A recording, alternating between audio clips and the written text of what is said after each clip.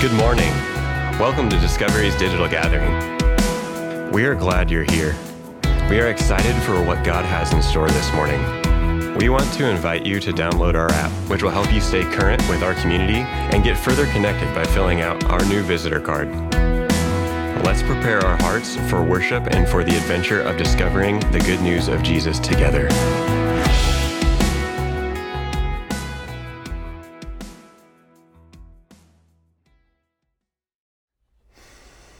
All right, meet me in Acts chapter 13 as we continue our conversation in the book of Acts. We've been calling this conversation Ekklesia. That's a Greek word that translates most directly to gathering. It's the word that's used in the New Testament to often refer to the church. We've been in these stories, these wonderful stories in the book of Acts, to help shape our imagination for what the church was at that moment, right, as it's being created, but also to shape our imaginations for what the church could be right now in our day and age, our time and place here in Davis in the 21st century. Before we get into Acts 13, though, I just want to say today's a big day for our community for a variety of reasons. If you're watching this as this is premiering, that's wonderful, and again, we're glad that you're joining us in this way. But also, today's the day that we are back in the Brunel Theater.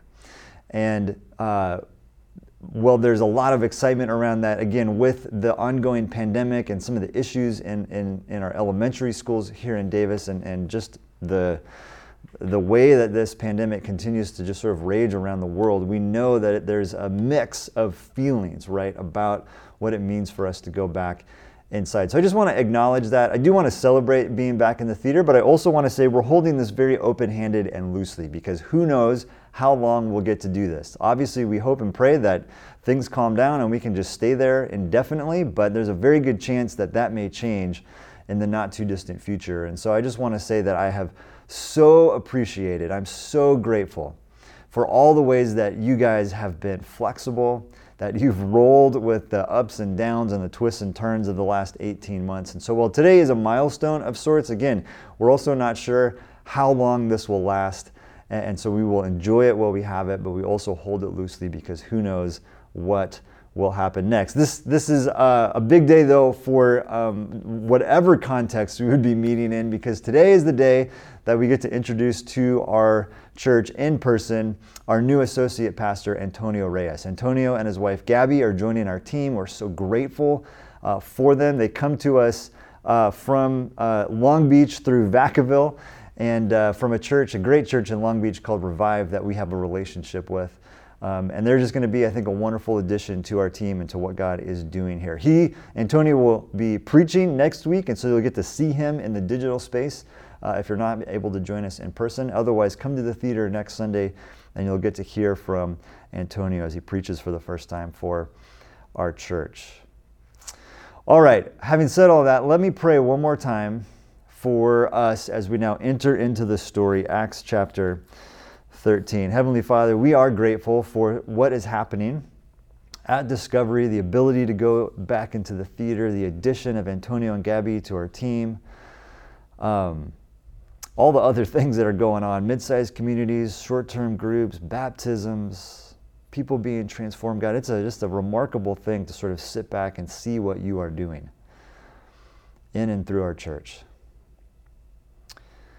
Father, now as we step into this story, the stories we look at today are so important, so formative for who we are as a church, for our mission as a church. God, would you help us to be present for this, to be attentive to your Spirit, open to the movement of your Spirit, speaking to us? Would we be obedient to what we hear? Give us the courage to respond in whatever ways we need to respond. We pray all of this, again, in the powerful name of Jesus. And everybody said, amen. All right, a couple years ago, there was a song put out by a famous artist, extremely famous artist, actually. And the chorus of the song went like this: use this gospel for protection. It's a hard road to heaven. We call on your blessings, and the Father we put our faith. Now, pop quiz. Anybody know, do you know who this artist is? This, of course, is Kanye West. We start with Kanye because there is a theological issue, I would call it a theological mistake that's represented by these lyrics. And I know it's easy to pile on Kanye these days. That's not what I'm trying to do here at all, because this is a mistake that's made by many, many, many people in the church, including many pastors and theologians. It's the mistake of what I would call the nounification of the gospel. The nounification of the gospel, turning the gospel into a thing, a mantra, a code, even a product, or a charm, or a talisman. Use this gospel for protection. The gospel, though, is not an object. And depending on if you have some church background and what type of church background that might be, this next statement may seem slightly blasphemous to you, but here's the truth. The gospel doesn't save us. The gospel is not an object. It does not save us. Jesus saves us. The gospel is the announcement, the proclamation of that good news that Jesus is the one who saves us. It is an action. It is a verb. Now, today's teaching here in this Acts conversation is a little preview, a little taste of a different conversation that we'll have later this fall. We're calling it What We Talk About when we talk about the gospel. We're going to get into that and define it a little bit more clearly. But today we get these two incredible stories of what we like to call here at Discovery gospeling. And the reason that word is important, gospeling, is because it brings us back into this sort of active verb characteristic of the gospel, the active dynamism of the evangelion. That's the Greek word that it gets translated into gospel in our Bibles. Evangelion, good news. And I'm so excited about this particular part of our conversation because it is just so critical to who we are as a church, to our project here in Davis as an outpost of the kingdom of God, an outpost of the Ekklesia. So Acts 13, we're going to move through two stories, two fairly large stories, and we're going to do it pretty briskly, so follow along in your Bibles, or again, you can find the scripture on your phone if you have the app there. The beginning of the story, we're actually beginning in verse 13 of Acts chapter 13. Paul and Barnabas are sent out by the church at Antioch. This is a little bit of a review of where we were really the last couple of weeks. This wonderful church in this influential city called Antioch, right? We've seen what a gift they are to us here in Davis as sort of a model, a forerunner of what we want to be as a church. That church, though, sends Paul and Barnabas out, go tell more people about Jesus. Antioch, what we've seen them be a listening church, a multicultural church, a church that practiced, actually lived the ways of Jesus, right? And then, of course, a generous church willing to send out two of its key leaders like this. So Paul and Barnabas, they get in a boat and they sail from Antioch and they go all the way, now we're in verse 14, they go all the way to Antioch, which is a little confusing, right? They just left there and then they arrived there, what's going on? Well, it turns out that in the ancient Near East, there were 16 or 17 different cities named Antioch. We might think, wow, that's pretty unoriginal, but in our own country, we have 18 Oaklands, 19 Newports, 30 Franklins. Let's not get too judgy here, all right? So the Antioch they leave is this major city. It's located in modern-day Syria, about 300 miles north of Jerusalem, and it's the third most important city in the Roman Empire after Rome itself and Alexandria. So major city, lots of influence in Syria, north of Jerusalem, and then they get in a boat and they sail around an island up to Pisidian Antioch, which is located in modern-day Turkey. All right, and that's where they sort of set up shop and where our story really begins. The first thing they do is they go to the Jewish synagogue. Now that might sound strange to us, hey, you're missionaries, you're going out to tell people about Jesus. Why would you go there? Why would you go to church first? But remember, not everybody has heard about Jesus at this Boy, this is very much a missionary move. They go to the Jews first to let them know about Jesus, to tell them the good news. So they sit through the service, if you will. The leaders of the synagogue then offer them an opportunity to speak. Paul takes up the challenge of speaking, and he launches into this long, incredible, wonderful speech that includes Jewish history, Old Testament prophecy, all kinds of scripture references, and then it culminates ultimately in verse 32 with this phrase. I want you to pay attention to this phrase. We tell you the good news. Okay, we bring the evangelion, the good news, the gospel. And here's how Paul says it when he's in the synagogue. He says, what God promised to our ancestors, he has fulfilled for us, their children, by raising up Jesus. He then quotes a couple more Psalms. He references Isaiah, and then he wraps up with this. Therefore, my friends, I want you to know, we're in verses 38 and 39 now. I want you to know that through Jesus, the forgiveness of sins is proclaimed to you. Through him, everyone who believes is set free from sin, a justification you were not able to obtain under the law of Moses. This is a type of gospeling that is very common even today, especially in American churches, right? The gospel, the good news of forgiveness of sins and the resurrection from the dead. I'll say this a few times this morning, but if you have some church background, you've probably heard the gospel spoken about in this way. You've heard gospeling in this style. Now, it's interesting what happens next. They get invited back to the next week's gathering. Paul gets to speak again. He elaborates further. This time he goes, oh, by the way, this good news is for everybody. It's for Jews and Gentiles. And of course, this causes big controversy, and they get kicked out. So they go on the move to the next place. Before we get to the next place, though, let's just summarize what we see here. When Paul gospels in the synagogue to a Jewish audience, he speaks for a long time. He uses their history, their story. He references God as Yahweh, right? The personal name of God that God gives to Moses. Paul references all sorts of Old Testament scripture as evidence for Jesus being the Messiah that the Jews have been waiting for throughout their story. So again, now we flip over to chapter 14. They've moved to a new place. They go to a city called Iconium.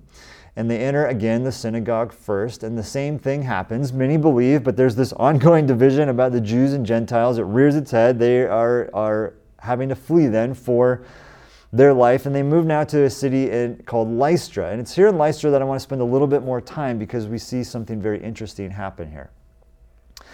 In Lystra, Paul and Barnabas encounter a man who is crippled in his legs from birth, and Paul heals this man very dramatically. We're now in Acts 14, verse 11. When the crowd saw what Paul had done, they shouted in the Lycaonian language, "The gods have come down to us in human form." Barnabas they called Zeus, Paul they called Hermes because he was the chief speaker, and the priest of Zeus, whose temple was outside the city, brought bulls and wreaths to the city gates because he and the crowd wanted to offer sacrifices to Paul and Barnabas. Now Paul, despite being deeply offended that he didn't get to be Zeus, or at least that's how I would imagine it went down, Paul responds like this. When they see the crowd coming and wanting to offer sacrifices, Paul says, "Friends, what are you doing? Why are you doing this? We are only human just like you." And then look at what he says. Here it comes. We are bringing you evangelion. Here is the good news. We're bringing you good news, telling you to turn from these worthless things to the living God who made the heavens and the earth and the sea and everything. And then, by the way, living God here is theos, different from the word used for Yahweh. In the past, he let all nations go their own way, yet he has not left himself without testimony. He's shown kindness by giving you rain from heaven and crops in their seasons. He provides you with plenty of food and fills your hearts with joy. Even with these words, they had difficulty keeping the crowd from sacrificing to them. This type of gospeling is not used as much in the American church. In fact, when it is used, you tend to hear some grumbling and complaining, like, "Oh, I don't know about that. That didn't feel very deep." And it never talked about sin. Like, where was the scripture? We're going soft here at this church. But I want you to notice, Paul sets this whole thing up, both situations, in the exact same way. Here's the gospel. Let me tell you the good news. When he's with Jewish people in the synagogue, history, scripture, the personal name of Yahweh, culminating in forgiveness of sins through Jesus Christ, his death and resurrection. Here, we don't get any of that, right? No forgiveness of sins, no talk about resurrection, not even a mention of Jesus by name. And lest you think that Paul is, being too soft here, he doesn't pretend to be a god. He does not let the Lycaonians off the hook, right? He says, turn from these worthless things. That's repentance language. But he also doesn't come at them with all the same churchy language. Now, here's the interesting question for us. All right? Which one is the gospel? Which one is the gospel? This sort of question, we can tie ourselves up in knots with this when we think about the gospel as a noun, but when we see it as a verb, it really changes our perspective on this. Which one is the gospel? Is it the good news? Is the good news that Jesus is the Messiah, the fulfillment of the Old Testament scripture, and because of the resurrection there is forgiveness of sins? Or is the gospel that there is a living God who created this world and who is kind to us and who shows us that kindness by providing food and joy? Which one is it?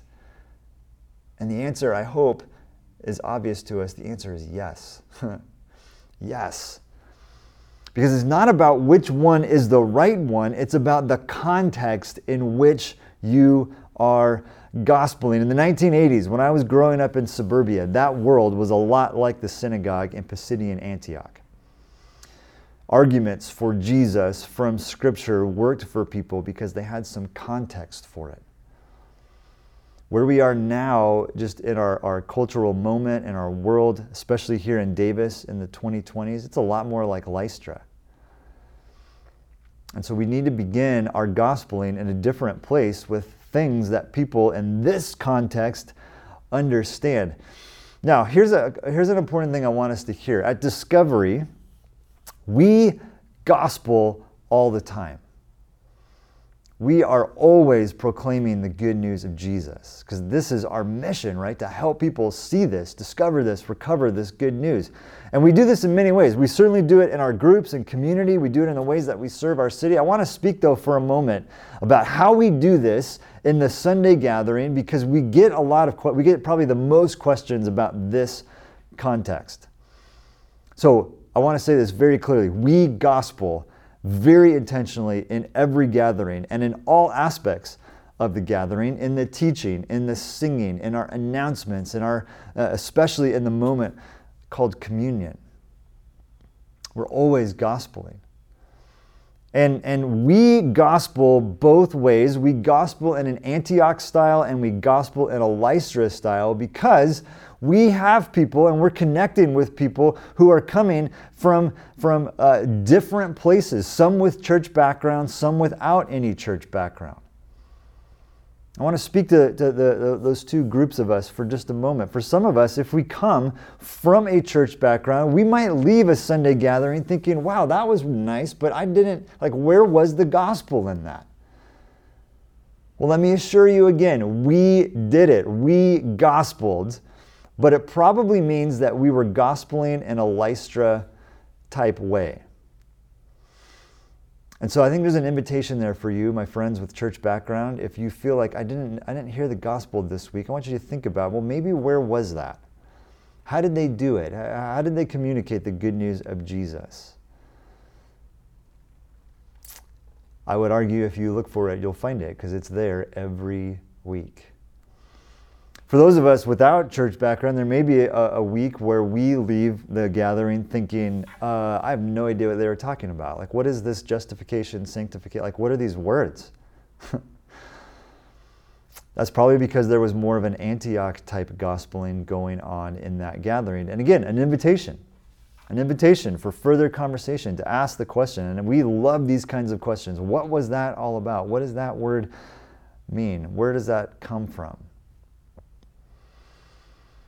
Now, quick summary of the rest of the story. It's just a fantastic way that the chapter ends. Paul, once again, gets in trouble. Division about Jew-Gentile. This time around, he actually does get stoned. Like, people throw rocks at him, and he's under a pile of rocks. They leave him for dead, and then Luke says he just sort of pops up and is fine. Like, he just walks away. This wonderful moment of understatement. And then Paul and Barnabas sail back to the original Antioch in Syria. Now, here's what I want us to hear.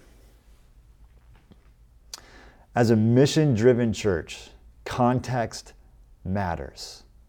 Context matters so much. It mattered to Paul and Barnabas, the Ekklesia. It must matter to us if we take our mission seriously at all. It must matter to us. Now the question is, how do we do this? How do we help communicate the good news here at Discovery for our community in Davis? Now again, we're going to talk more about this later this fall, but today I want us to look at just one thing. So if you still have your Bible open, turn with me to Matthew chapter 11. There's this great scene where this guy named John the Baptist, is in prison. Now John is Jesus' cousin, Jesus' forerunner. He's the guy that baptized Jesus. He knew a lot about what Jesus was up to, and yet even John is having a moment of crisis, right? I mean, he is in prison after all. If I were there, I'm sure I'd be feeling the same way. So he's wondering, okay, what is going on here? Is Jesus really who I thought he was supposed to be? He sends his disciples to Jesus and asks this question: are you the one who is to come, or should we expect someone else? A little bit of shade there from John. Are you the one who's to come, or should we expect someone else? Now, watch how Jesus responds. Jesus replied, Go back and report to John what you hear and what you see. Report to John what you hear and what you see. And then Jesus lists a bunch of things. The blind receive sight, the lame walk, those who have leprosy are cleansed, the deaf can now hear, the dead are raised, and the good news is proclaimed to the poor. It's always fascinating to me that as attractive as Jesus was, most of the people who were there in the moment watching this all go down were still like, is this really it? Like, what is happening here? Is it you, or should we expect someone else? I love Jesus' response. First, notice what he doesn't do. He does not attack John. How dare you question me? He does not give a big theological argument. Well, this, blah, blah, blah, Old Testament, this, all these different things. He doesn't parse the definition of what it means to be the Messiah or anything like that. He also doesn't go the pragmatic way, right? And say, hey, look at how big look at all the people that are here. Look at all the followers that I have. Look at how effective I've been. What does he do? What does he do? He says, look, what do you see and what do you hear? He offers experiential evidence. The blind can see, the lame can walk, the dead are raised. Decide for yourself, is that good news or not? Sure sounds like good news to me.